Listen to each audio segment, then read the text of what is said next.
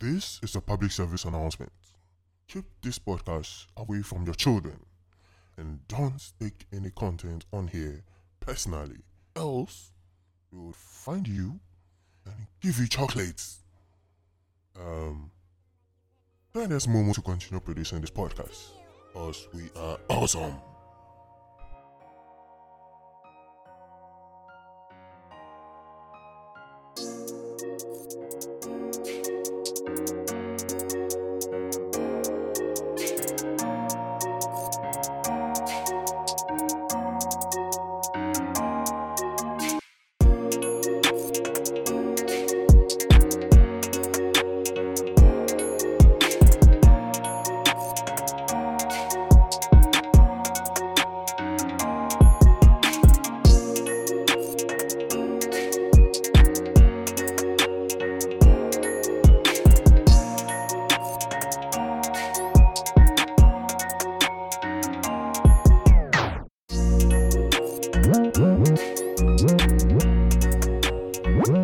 Hello guys, welcome to another dope ass episode, man. Let's do this.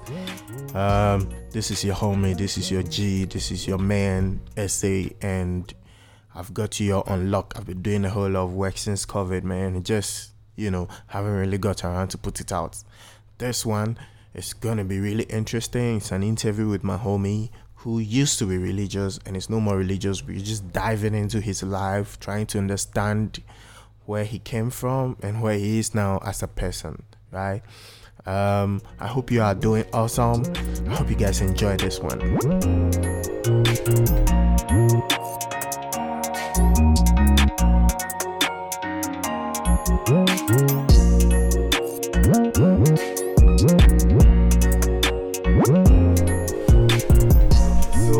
Hello guys, I'm here with Henry Esau. Henry Esau. Yeah. Okay. Hey, Esau. That sounds like the one in the Bible. And, That one is Esau. Oh, yeah. That is Esau. This is Esau. Esau. Okay. Mm-hmm. Well, that sounds like fancy then. Yeah, sure. Fancy. Okay. Full fancy. 100%. So you are into comic too? Because I'm told fancy. I don't know whether it's just a stereotype or I think it's somehow a stereotype. Yeah, because I don't think all fancies are that funny. Yeah, it's just that most comedians we have now in our country are not fancies, so but the best are. Yeah, the best are the ones that are really commercial are not even in Ghana. Okay. That are like say how do you call that country? The one close to South Africa. Oh, okay. Botswana and those. There are some in Botswana. There are some also all the way in Japan. Oh, okay. They are all fancy. These guys are like top guys. Wow. They don't care about Ghana. Of course. Well. It's difficult to be commercial in Ghana. But yeah, like most of the top guys are fancies. That I know of, but I don't know. No, but the big names we have in Ghana here who do comedies, most of them are not. KSM, the KODs, the what do you call it? The OBs, they are all not Ghana fancies. Cool. Anyway, then let's just say it's a stereotype. So you have no jokes there? Not really. Maybe they might come later. Whilst we are going, they might come later. I used to believe you had jokes, man. So, I knew Henry through a friend. I think the first time we met will be on WhatsApp, I think. Yeah. Back like 2013. 2013, 2012 there. Yeah, so I don't know, man. And we met like just twice. Just twice. Funny, right? Just twice.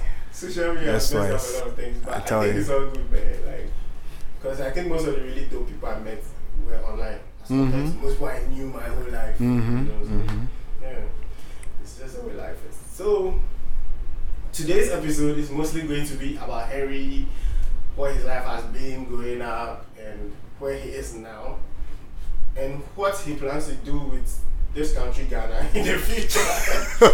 Yeah, because I think one thing most people forget in history is that entrepreneurs actually became pace setters for even government, like even technocrats, really. Because most of the technocrats were not like entrepreneurs. They were just like, okay, let's do this, let's build this this car, let's build that house, or let's build this railway.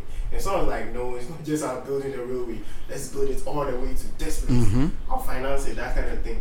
And then after the government looked into that idea, they realized that if they didn't put their money into it, they will miss out on the long term. Sure. So I mostly see some form of change coming from entrepreneurs or people who are trying to make some change somewhere on their own. Sure. Yeah. So, sure. Anyway, so you should tell us about your formative ages. Where was Henry born? Who is Henry, first of all? And where was he born? And, all the activities, I don't really know. Okay, so, he was from the tube. Because I wasn't born. Through the natural process. No, I was actually kept for a bit. Like, I don't know. In an incubator? Yeah. Okay. Wow, that's cool. cool. I came out, I think, in the 8th month or 7th month, and I had to be kept for a bit before. Wow. Yeah. That's interesting. I didn't know about that. I was like 20 or something. Wow. I saw some pictures and some diaries. That was you.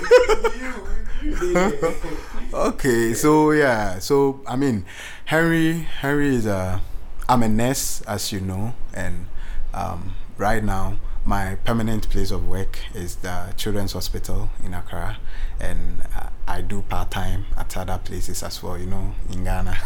As a nurse, you can't survive on just one income, so I do my side hustles at other places as well. So I grew up mostly at Enyandentra, because that's where my dad comes from.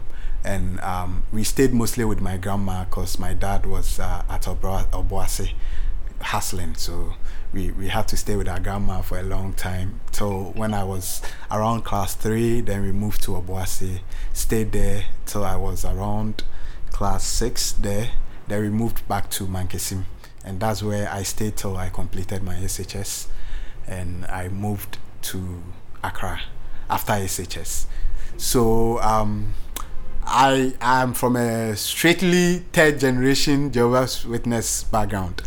So so I was very active, has been very active since I was born till recently, of course.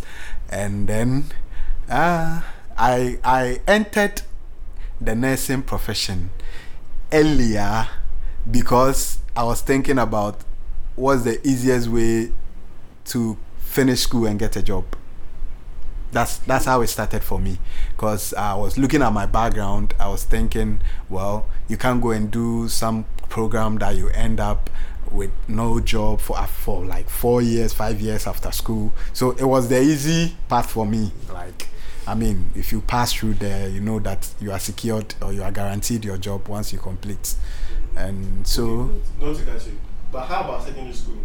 Secondary school, yeah. So I went to Bremer Kuma Secondary School. So how's secondary school like in Bremer? Because I'm not sure I know. Secondary school was the best part of my life, if I should say.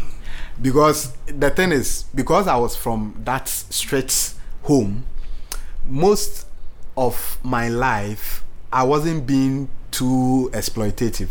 I was a bit quelled somehow. But then in secondary school, because I was in a boarding house, the whole place, we were just amongst ourselves as students and all that. So there was opportunity for you to learn new things that you had never encountered when you were under your parent roof and all that. It was really a fun time for me.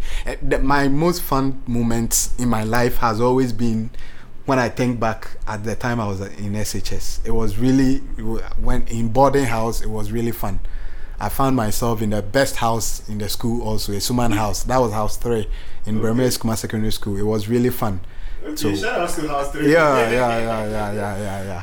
I ended up having brothers after school because of how we were relating to each other and all that. It was really fun in secondary school. I mean, it was really great. The fun that I had was not because, the usual fun that people have in SHS, like having girlfriends and all those things. No, I didn't have a girlfriend. I didn't know women, even after I completed SHS.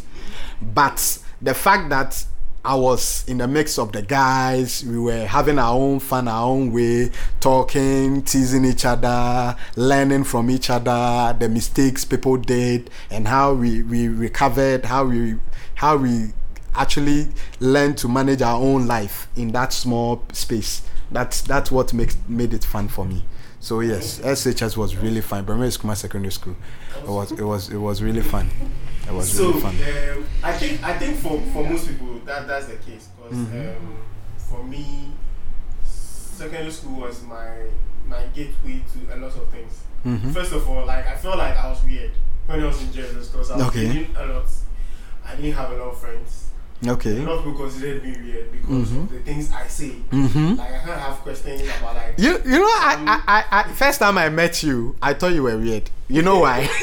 so I remember I always keep telling people, they ask me, okay, so how did you end up, I mean, somebody from this straight Jehovah's Witness kind of background, how did you end up with this weird mindset?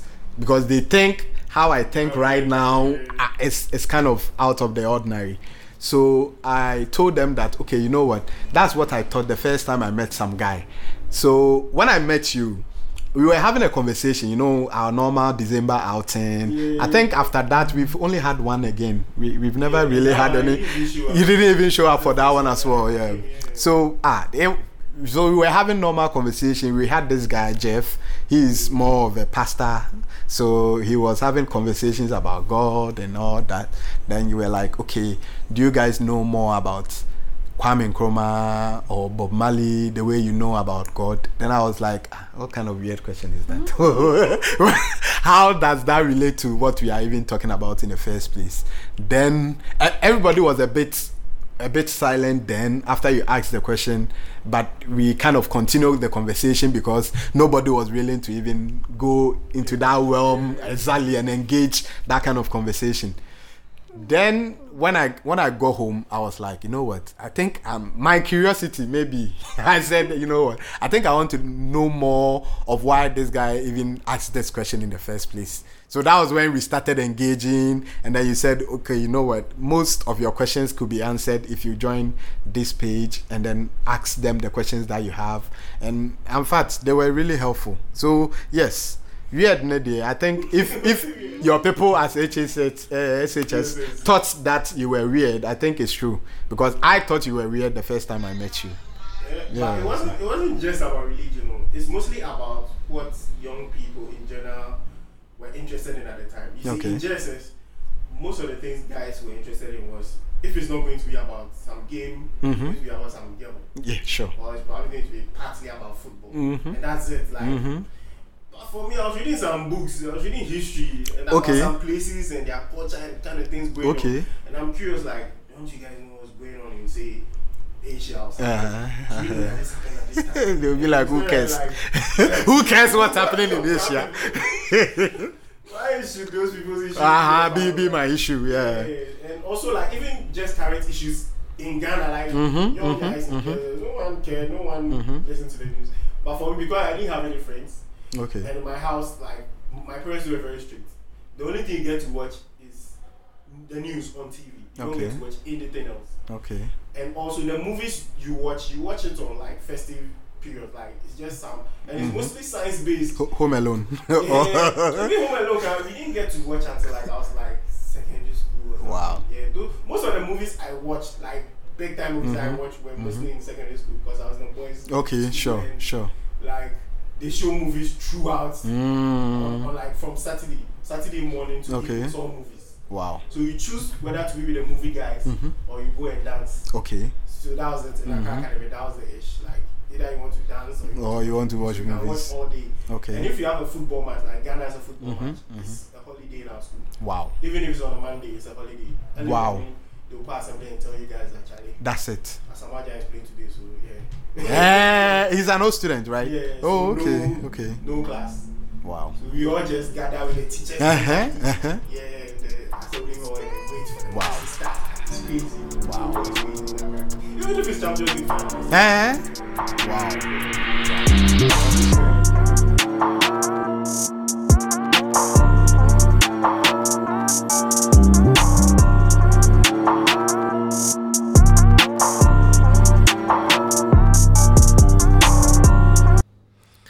Yeah, before we jump in and continue this interview, I just would like you guys to know that this music you're listening to, all the music on this podcast, was actually brought to you by Big Mouth IO. They're the studio we record this podcast in.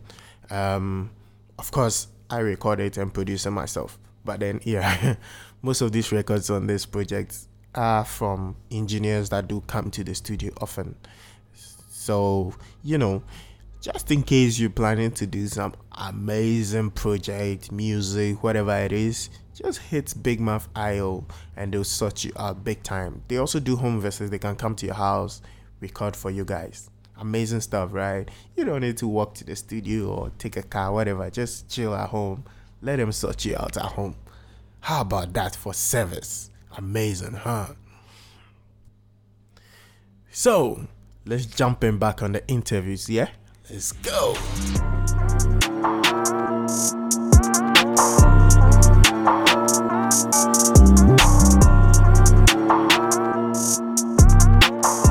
I think after SHS, then I moved back from all the way from Mankesim to my cousin who was staying at Teshi.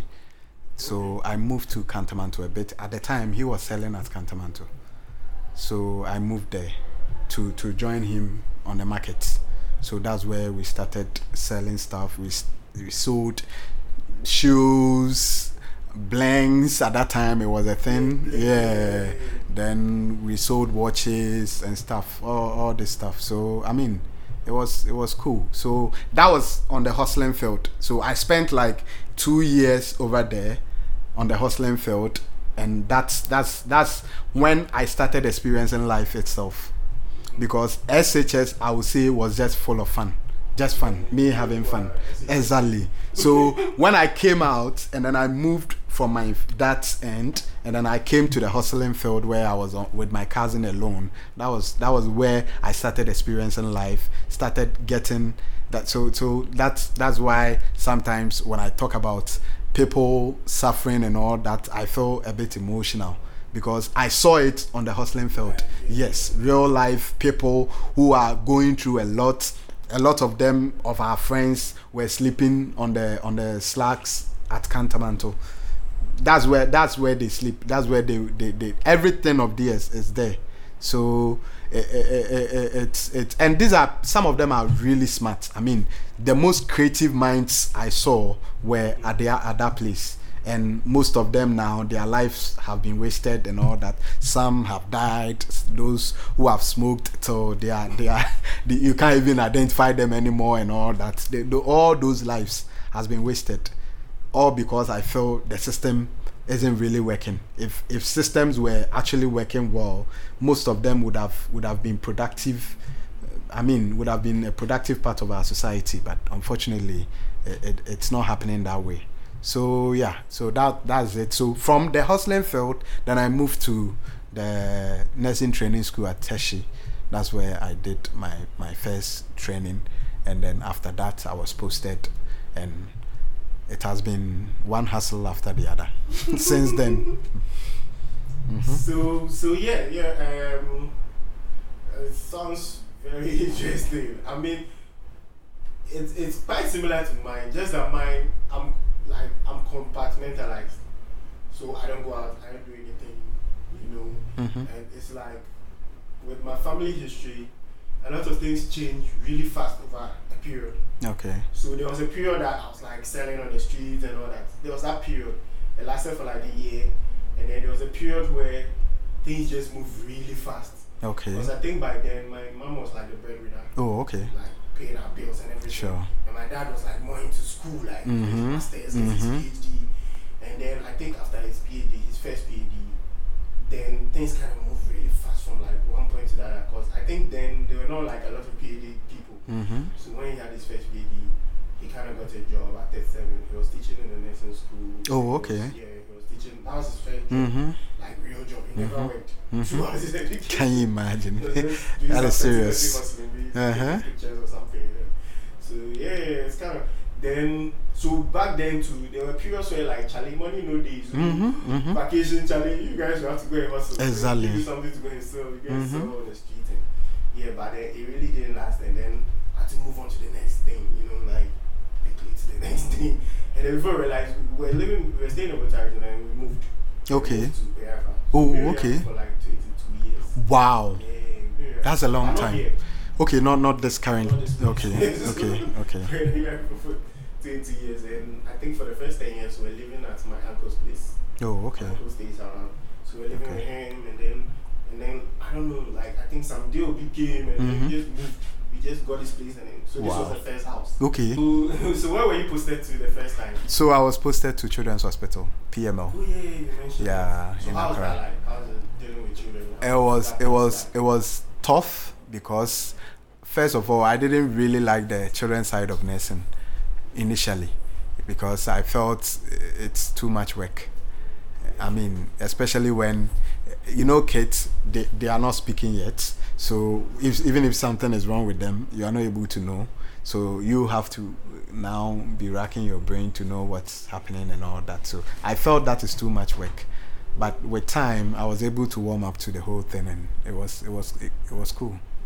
I like kids though, but I don't know how it would be like working with kids in such an environment. It's really interesting. It's really interesting what happens. Yeah, but any interesting memories, like anything you look back to that happened there? Okay, how's the place like? The facility? Oh, the facility is a very old place. We celebrated our 90th anniversary like 5 years ago, so you can imagine.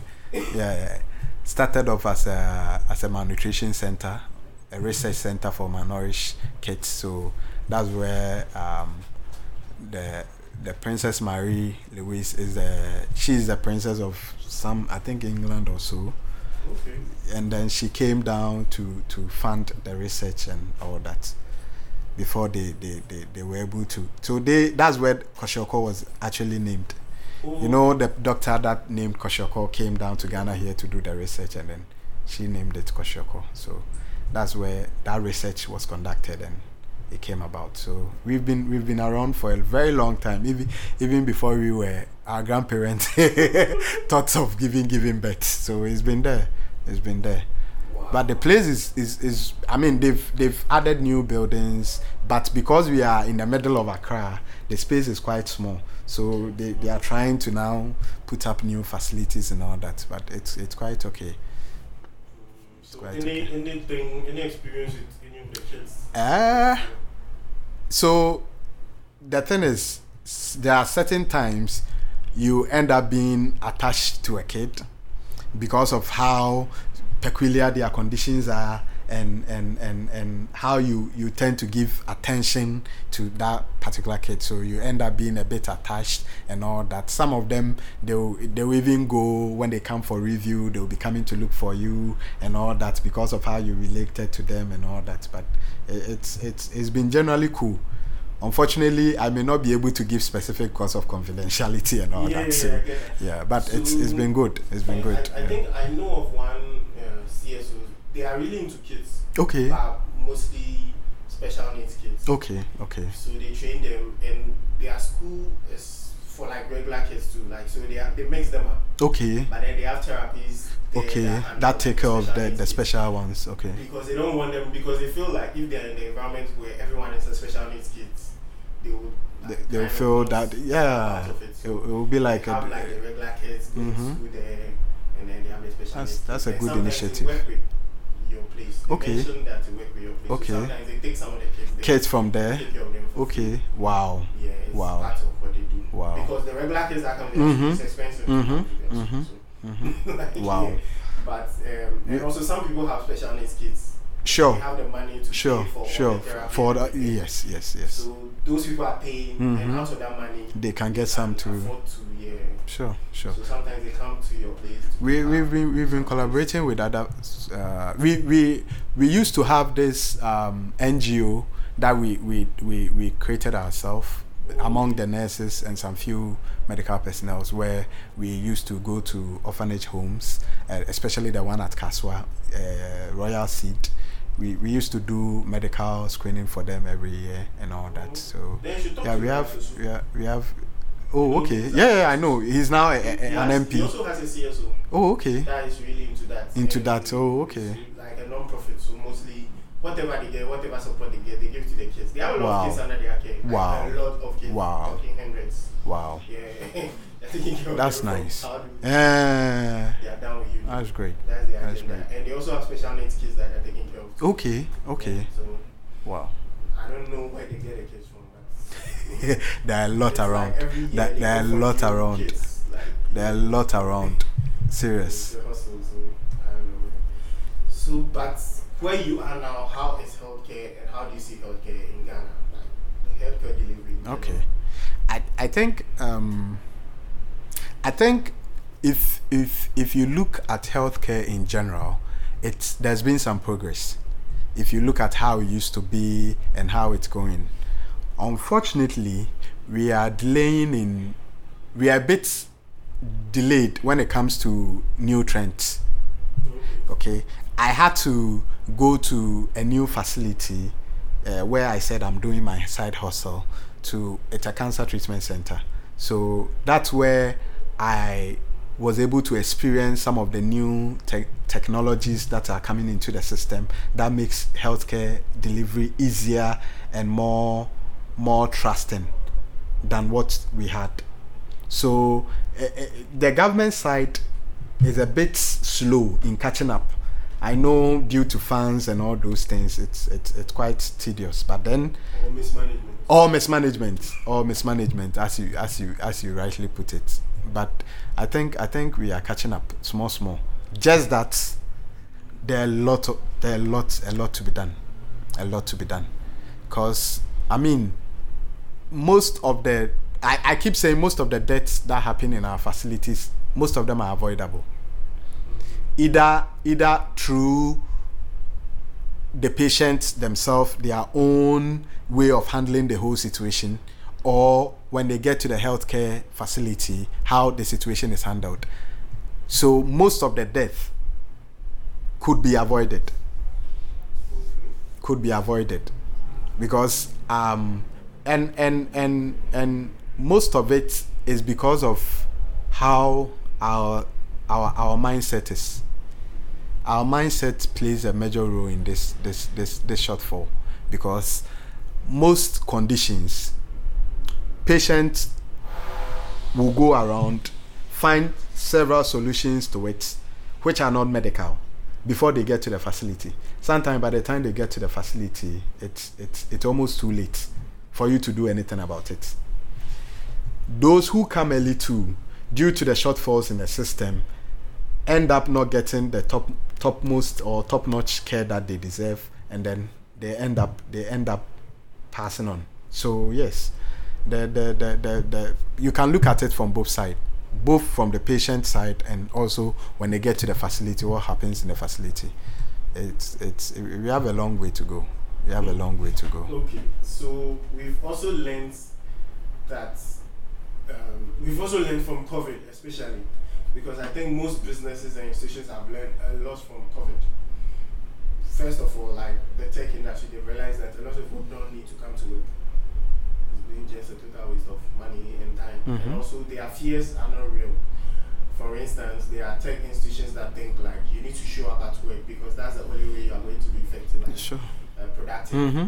But in reality, they realized that when COVID hit and these people didn't have to come to work, Mm-hmm. productivity was way better. Exactly. Because they were doing things like, they get up, they get the work done, and they don't have to hustle or take church or nothing like that. So a lot of people have learned a lot from COVID, and we've also realized that the healthcare ecosystem has also learned something from COVID. By learning that religion also plays a very huge role in healthcare delivery. Sure. First Huge of all, one. religion influences people's perception on things, even when it might not be true or otherwise. If a pastor says you need treatment, people are more likely to show up for it as compared to when a pastor says otherwise. Mm-hmm. So, how have you, because you are in there, Yeah. I know there were some pastors who were like, they don't care about the COVID, Mm-hmm. people shouldn't worry about it, protected by Jesus and all that stuff. Yeah, and people actually believed this, so they didn't really care. They were sharing the virus. So how was the experience like at your end in general, like during COVID and now, and how do you see the influence of religion on people's decision making, and what do you think can really be done about this? Because I think it's like a huge menace now. Yeah, sure. It's a big problem. Sure. A lot of pastors even died from COVID because of this. So, yes, religion actually plays a major role in people's perception about healthcare, whether they will even come to the hospital in the first place.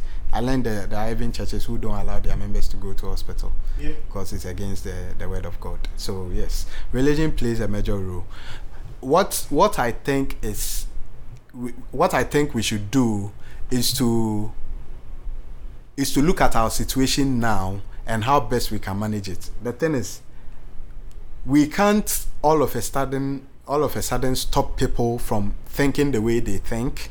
I mean, healthcare workers can't go around and tell people that, you know what your pastor is saying is not true. COVID is real. So protect yourself or do this or do this. No matter what you say, that's what they are going to do. So I think it is best that we incorporate what they think into our own way of delivery. So let's say if we have a church that says that, okay, the vaccine is not good, so you are not supposed to take it, or the vaccine is against the word of God, so you are not supposed to take it. I think we should find a way to make those people who believe in what the pastor is saying, we should find a way so that those people, we won't just cut them off just because they said no, they are not going to take it. We should devise ways and means that we can convince the leaders rather, because honestly, if you don't convince the leaders to understand what the vaccine is about, how it was created, what are the side effects, what they should expect, and all those things. If the leaders are not okay with it, there's no way the members are going to agree. So if we are able to put the leaders, bring them together, and then explain things well to them in a way that they will be able to understand that, okay, they said this and this is what the vaccine was produced from. Some are saying all sorts of things, how the vaccine was produced and all that, how the vaccine represents 666 and all those things. So by bringing these leaders, church leaders and religious leaders on board, and then trying to educate them on the real truth behind, yes, and the science behind how the vaccine was produced and all those things, I think when they come on board, they call them flocks. The flocks will follow. But it's not rocket science, because I don't think religion and science can reconcile. There was a point where they kind of did, but now there's a huge divide between religious belief and science. Most humans, the humans themselves, the flock or whoever they are, generally will choose the science over the religion based on their knowledge. Okay. So assuming you've been to school and you know how medicine works, in general you accept medicine. Right? Maybe you might only choose the religious bits in extreme situations. Okay. Right? As compared to like just generally not taking the science. So I think what's happening now is that most people in general are just picking the science over the religion in certain situations and justifying it by saying, "Oh, I'm not stupid. Like I know that this is the way to. This is the way to go. Be stupid enough to go for prayers when you can go for medicine, for instance." Right? Some people also try to sugarcoat it or try to make it sound reasonable, justify it by saying that, I still believe in the prayers, but I believe medicine works, so I'll pray whilst taking the medicine. Okay. So that it works faster. Okay. Unfortunately, you'll be surprised the number of even healthcare workers who believe in some of these things, that the vaccines, the conspiracy theories about the vaccine and where it comes from and all that. We have pages that we join facilities, wards and other things, and you'll be surprised some of the things that some people who are health workers will post on those pages. So who are supposed to know better, like you said, you've been to school, you understand how medicine works, you understand how these processes all works, yet they are more, when it comes to matters of religion, people are kind of they kind of block what they know. Exactly. They barely apply what they've learned, because they will tell you that yes, you've learned this, but this one too is there. Do you get it? I have several colleagues who will see someone's condition and go like, hey, this is your condition, I think you should look for some other solution. Imagine somebody being sick, coming to the hospital for medical attention, and then hearing either a medical doctor or a nurse saying that this condition, it doesn't look natural. You've killed the person's hope. But these things happen because apart from what the person have learned, the person also, beliefs are hard to get rid of. If somebody believes in something, it doesn't matter what they've learned, it doesn't matter what they know. As soon as that situation comes, they are likely to apply what they believe in rather than what they know is right. Okay, so yes. So I'm just thinking, so what's really the way forward? Because I don't think so. The way forward is really be influenced. Now that we don't have the education in place to take care of some of these things. I think we should incorporate them into the setting. If somebody, like for me, for instance, if somebody who is under my care requests that they need prayers or something for something they are suffering from, I will gladly agree to that and encourage the person to do that. That's because that's what the person believes in. I don't think there should be this strict thing of not bringing the religion on board or bring it alongside healthcare. Because when it comes to healthcare, I'm looking at what will make the patient feel better. If it is prayer that will make the patient feel better, I'm okay with it. If it's the patient believing that through that prayer, that is how the medicine will work, I'm okay with it. What I'm not okay with is the patient believing that the prayer alone is going to work. Do you get it? So if I have somebody that is able to be a bit open-minded when it comes to that aspect, that okay, yes, I can do the prayer, but through that prayer, I know this drug will work. I'm willing to bring that person on board and then agree with the person and then go along with the person. So that is how I think it should be. That it shouldn't be, the two shouldn't be mutually exclusive. They should be able to exist in some way, even though no matter how difficult it is, the two should be able to coexist in some way. That's what I think. Yeah, I mean, I think the Human Society in Ghana has been trying to do a lot of work in that direction. Mm-hmm. They try to start a 10-year project and they try to do it with the kids. Okay. But mostly it's not necessarily even about science. It's about epistemology, how to find out whether something is true. Okay. Or otherwise. Okay. So once you teach someone to question things to know what the truth is, they are more likely to be looking for the truth than to be more accepting of anything they are told. Mm-hmm. Even if it's the truth, they will still want to query it. Yeah. So if you tell them that okay, if you drink this water, it will heal you, they will question it like, what about this water will heal me? Mm-hmm. What shows that this works? It's not about there was a situation. No, it will not be. That's not something you can use to justify a thing like that. Things should be inferential. You should be able to test that. Okay, once we test 100 people of malaria and we give them this drug, it works. Not we've been using this drug and it helped this one person that one time. Okay. And that's it. That's not how it works. So they'll easily question things. Guess what happened? Most of the schools drop them out. They were not even there to talk about religion or anything. They were just there to talk about truth, how to find out what is true. Yeah, so the kids are supposed to, even the school is supposed to bring out the curriculum, like what the kind of things they can talk about. Yes, so they were talking about just general beliefs, like say, how do we call this thing?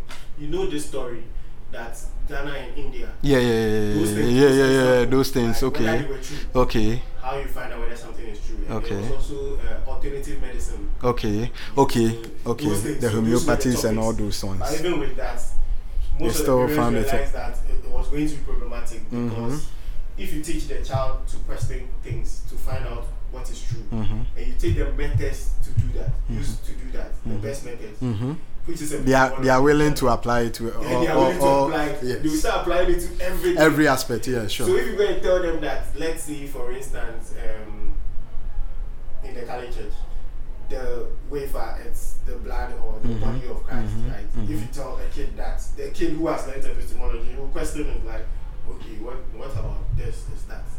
Can you you ask those questions, and if you are unable to answer, he's not going to believe it. Exactly. He might practice it, but he won't believe it. He'll be like, nah, this can't be true. So he might end up justifying it that, oh, it's your belief. You believe that is the case, but it is not really true, because beliefs are not necessarily the truth. You can believe something, but it doesn't make it half true or even a bit true. Exactly. So that's a problem. And the school are like, nah, this thing you're teaching these kids, they will help. I'm sure there will be a problem because you know what I was listening to one professor, and he was like, what we fail to do as humans most of the times is how to unlearn. We mostly concentrate on learning, but we don't usually once in a while sit back and ask ourselves, okay, these conclusions I've drawn, how let me test it and see whether they are still applicable or they are even true. But we are just interested in gathering information and then keeping them, but not really questioning those informations to know, okay, what I've learned so far, is it the truth? Where I'm going, even in our career path. Okay, I chose to be a nurse. At this point, after a year or two, do I still want to do the nursing? Is this really what I want? You understand? We don't. Once we are on it, we just go like that without really taking a retrospective thinking and knowing whether it's true or not. So yeah, that's one problem. I was talking with one lady, one parent. She was saying that one of the things she has realized a lot of people don't look into is parenting. Okay. They don't learn to be parenting. No. Yes.